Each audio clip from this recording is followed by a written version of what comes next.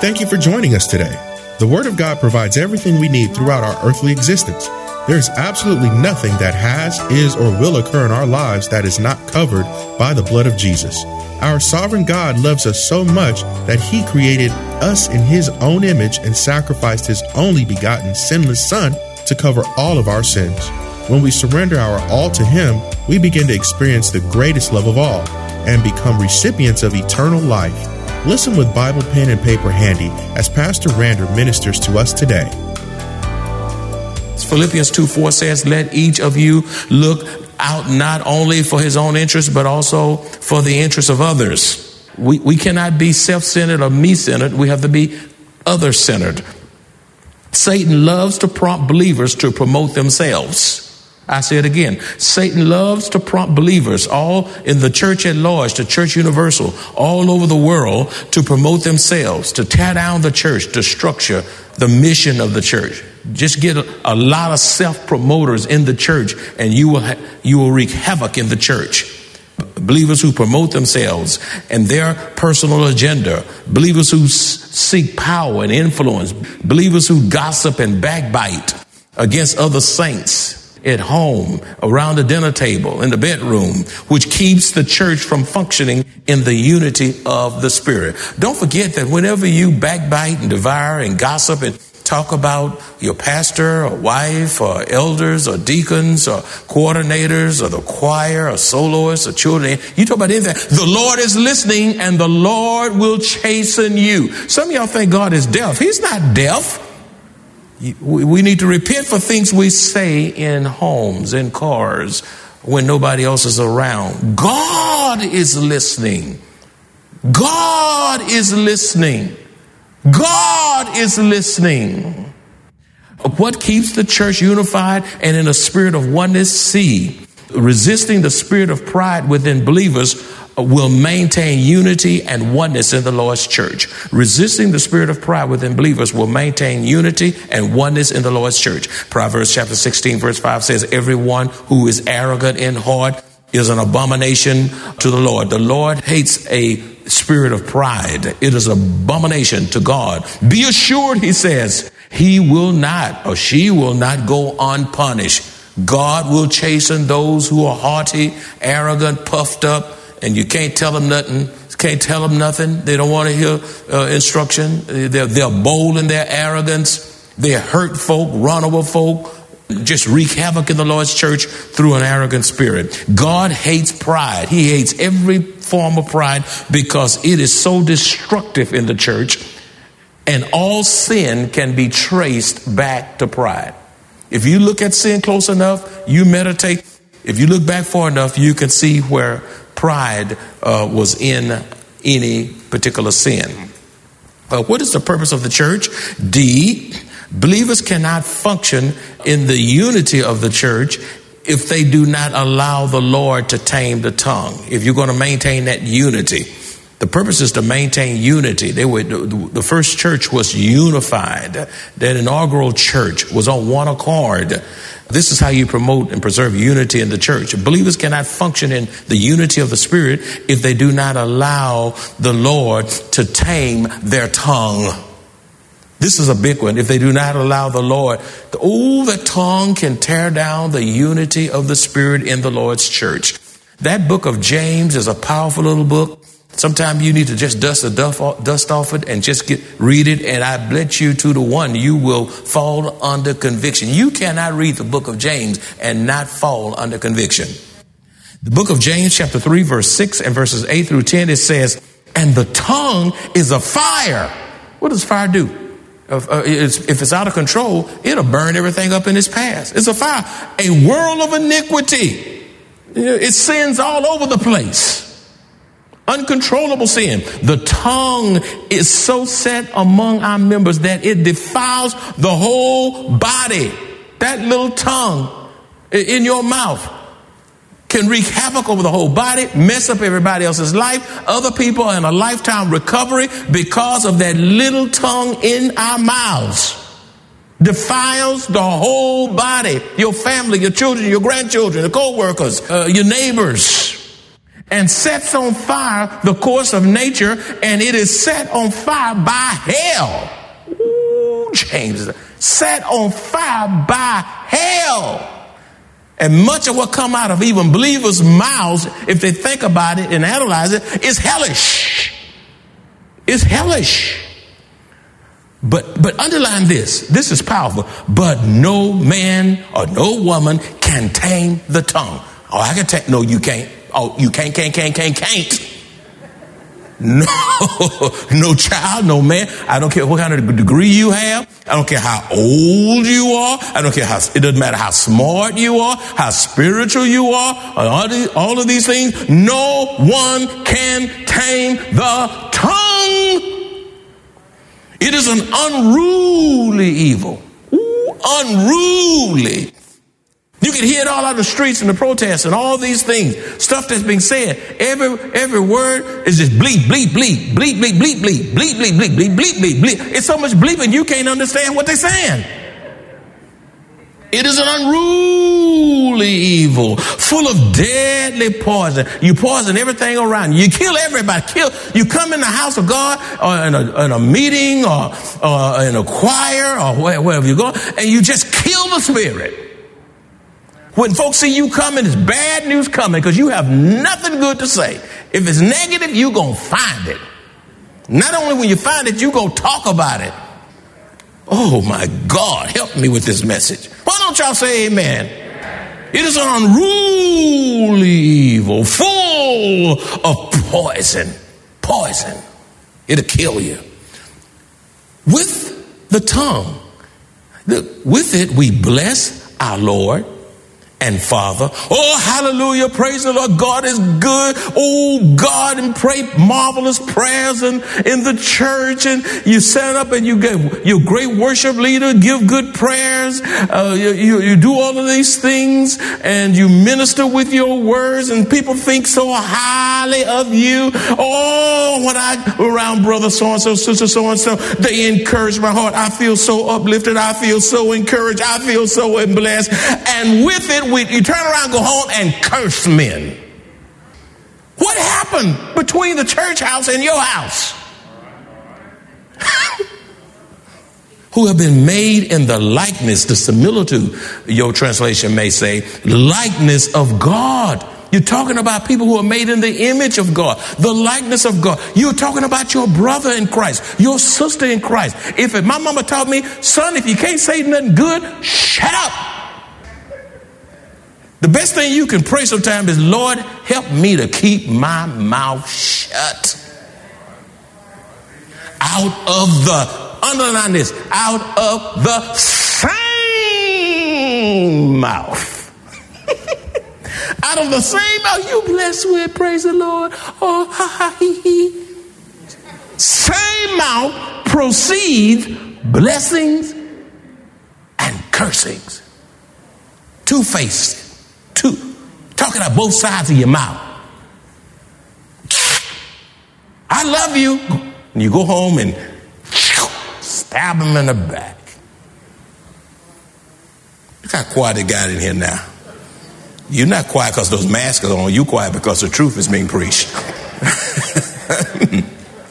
Out of the same mouth proceeds blessing and cursing. He says, my brethren. In other words, he says, my brethren. You know what he's saying?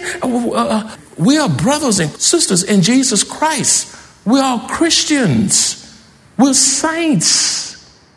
These things ought not be so. In other words, what in the world are you doing? You say you're spiritual, but you're acting like a baby. My friend, if you're not walking under the control of the Holy Spirit, your tongue will do great damage to others. Did you get that? If you are not walking under the control of the Holy Spirit, your tongue will do great damage to others.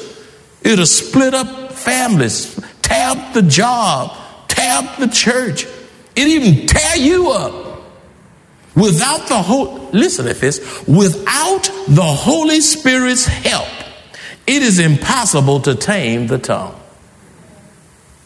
Without the Holy Spirit's help, It is absolutely impossible to tame the tongue. Therefore, before you speak, ask yourself the following questions before you even open your mouth. Before I open my mouth, here's the criteria I should follow before I even open my mouth. You need to write the criteria down. It'll make you more of a blessing than a curse.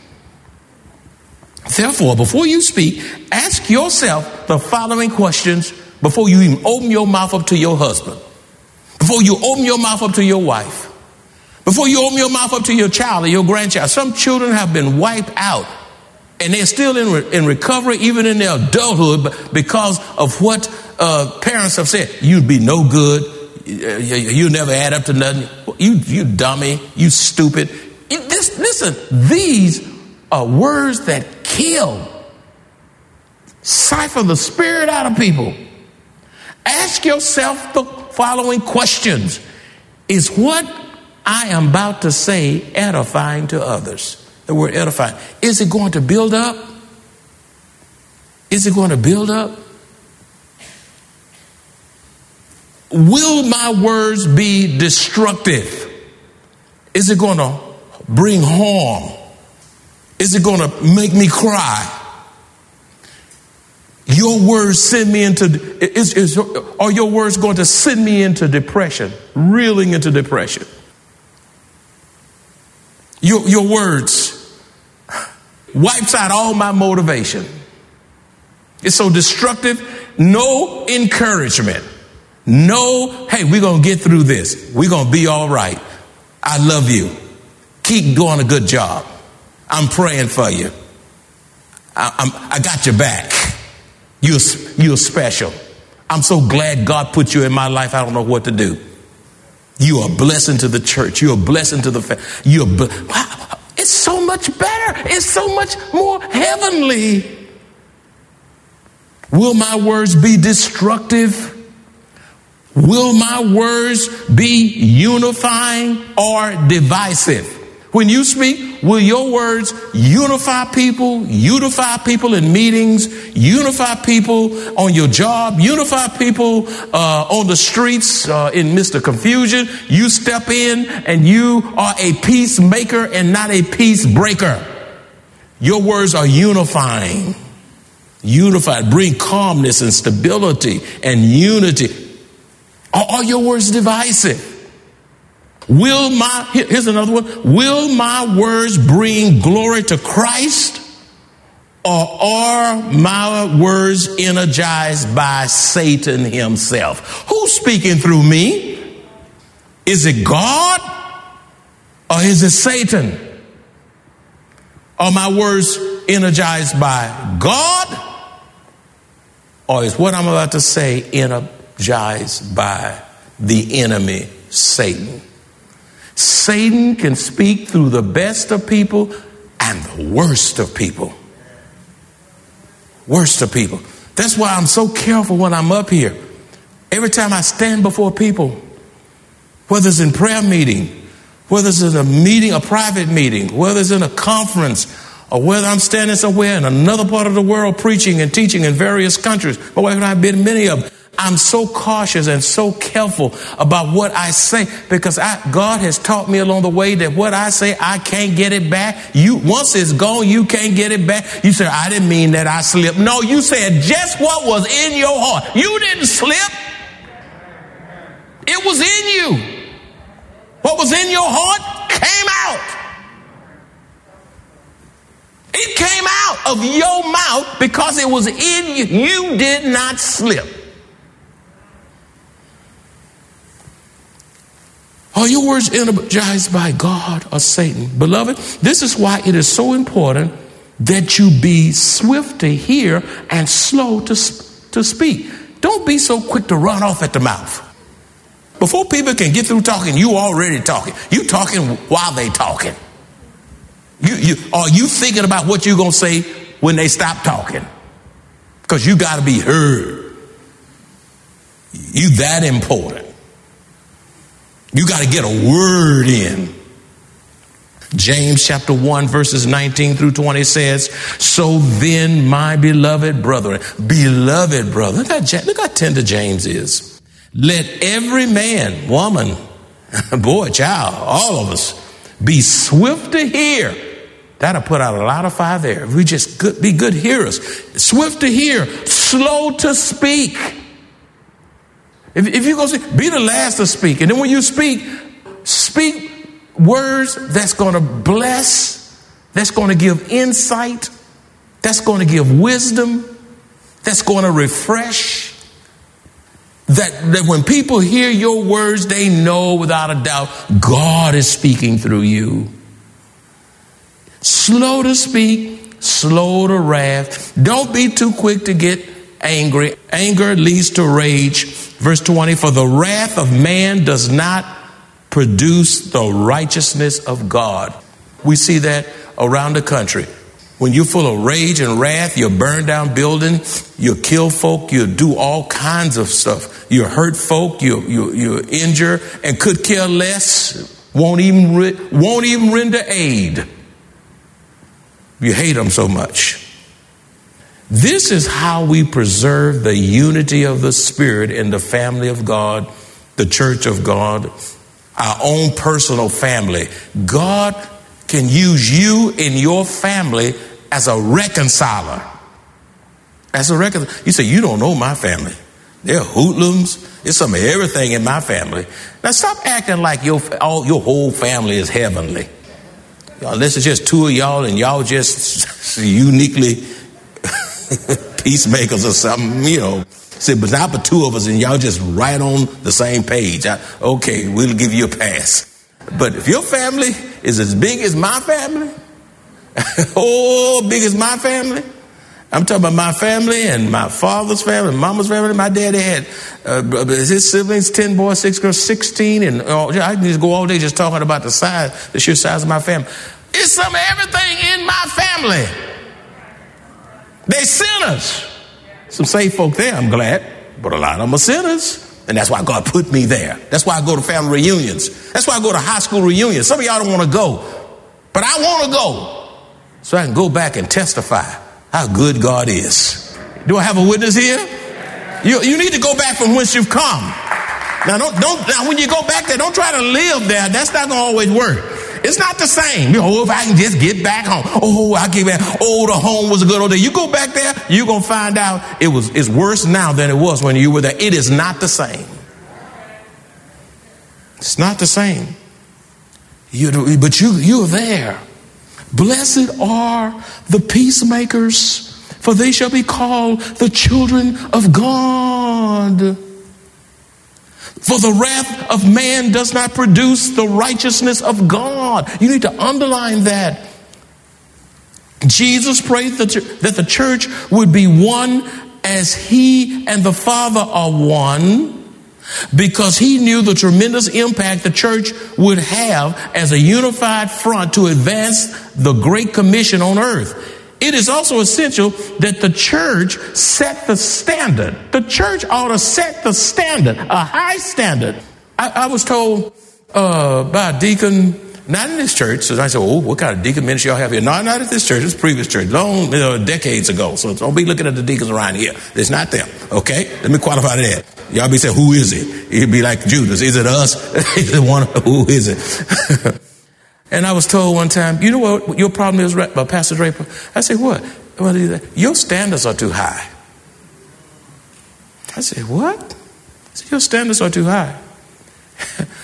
I don't get that folk rile me up and all that. I just ask a question with a question. And I said, I got a question for you, sir.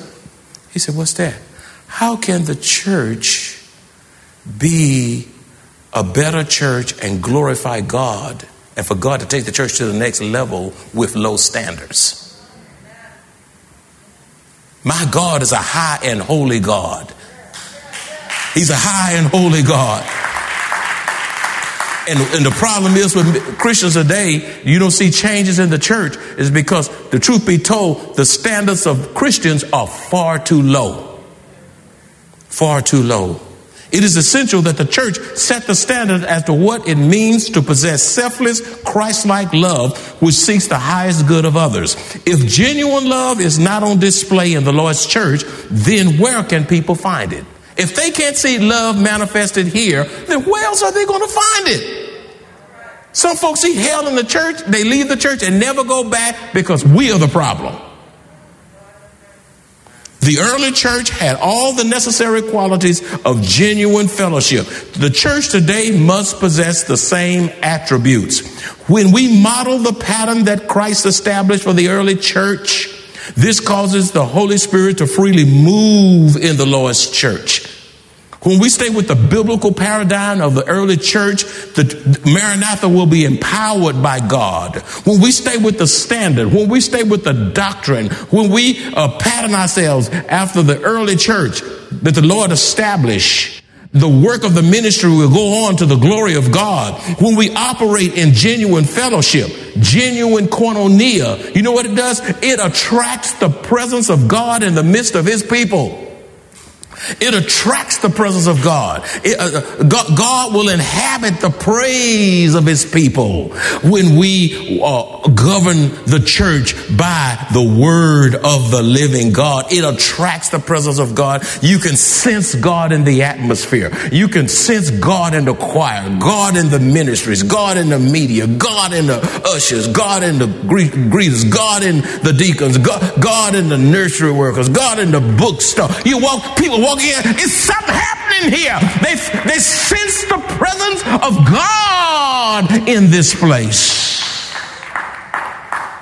When we operate in genuine fellowship, it attracts the presence of God amidst his people, which results in many souls being saved. When we stick to the word of God and carry out the mandate as described in Acts chapter 2, then folk get saved, folk get converted, folk get revived, folk grow up, folk get healed, reconciled to others. Beloved, do not expect the Lord to empower. Do not expect the Lord to bless. Do not expect the Lord to send a harvest of souls to the church while not adhering to biblical principles as laid out in the Holy Bible. Don't expect God to move. Don't expect him to add. We will have less baptism. The church won't grow. It'll be stagnant. It'll regress. When we leave the foundational premises of this book, we must stay with the book. Stay with the book. In it is life, hope, direction, peace, foundational truths that we would press on the upward way. New heights we're gaining every day. I'm praying as I onward bound, Lord, plant my feet on higher ground. Do I have a witness? Do I have a witness here? How many of you want to go on for Christ? How many want to be unified for Christ? How many want to be a peacemaker? How many want to be a reconciler? How many want to have high standards to the glory of God? God is counting on his church. In the midst of all this hell in the country, confusion in this country, misdirection in this country, opioids in this country and all the stuff, it's time for the church to rise, shine, and give God the glory. And all God's children said, hey, blessed be the name of the Lord. And Father, we thank you for the message. I get so excited talking about the church. I'm just amazed that you would use me to pastor it. When I consider my ways, the historicity of my past, my own sins of thoughts, deeds, actions that grieve your heart, only you, by your grace, as I turn and confess my own sins, can take me from Houston to San Antonio and use me through the preaching and teaching of your word, along with my wife by my side, as an instrument in your hand to co-labor with you as you build your church. I'm humbled by the profound privilege. Because I know one of these old days, I'm going to preach my last sermon. I can't pastor this church forever. And Father, in case somebody looking at me kind of sadly, Whatever they're doing here, they're not going to do it forever either. We all have a short tenure of time to do your work. And may we do it to the glory of God with all our hearts, mind, soul, and strength. In Jesus' name. And all God's children said, amen. You here today and know not the Lord Jesus Christ. We welcome you to him. The Bible says, believe on the Lord Jesus Christ and you will be saved. That's the only way you can get into church. You got to come to Christ on his terms. You got to let go yourself. You have to surrender to Christ and say, God, I've made enough mess of my life. I've tried it my way. I'm even struggling now. Why don't you try Jesus' way? The word of God works. Your presence today is no accident. God knew before the foundation of the world you'd be here to hear this message. By radio, television, internet, social media. God wanted you to hear this message today to challenge your heart. God wants to save you. He wants to mature you. He wants to do a new thing with you, through you, and to you. But the question is, will you let him? The Bible says, the day you hear my voice, harden not your heart. The Lord is calling. You come.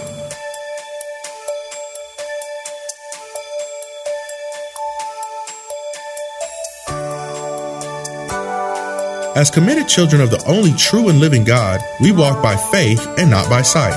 Life on earth is not easy. Yet, even in the midst of trials and tribulations, we have joy, hope, peace, strength, and God's blessed assurance as we face trials. Best yet, we look forward to hearing our Savior say, "Well done, thou good and faithful servant," and eternal life with our Lord and Savior. If you enjoy this kind of biblical teaching or would like to hear this message in its entirety, please visit us at Maranatha Bible Church, located at 7855 East Loop 1604 North in Converse, Texas, or call us at 210-821-5683.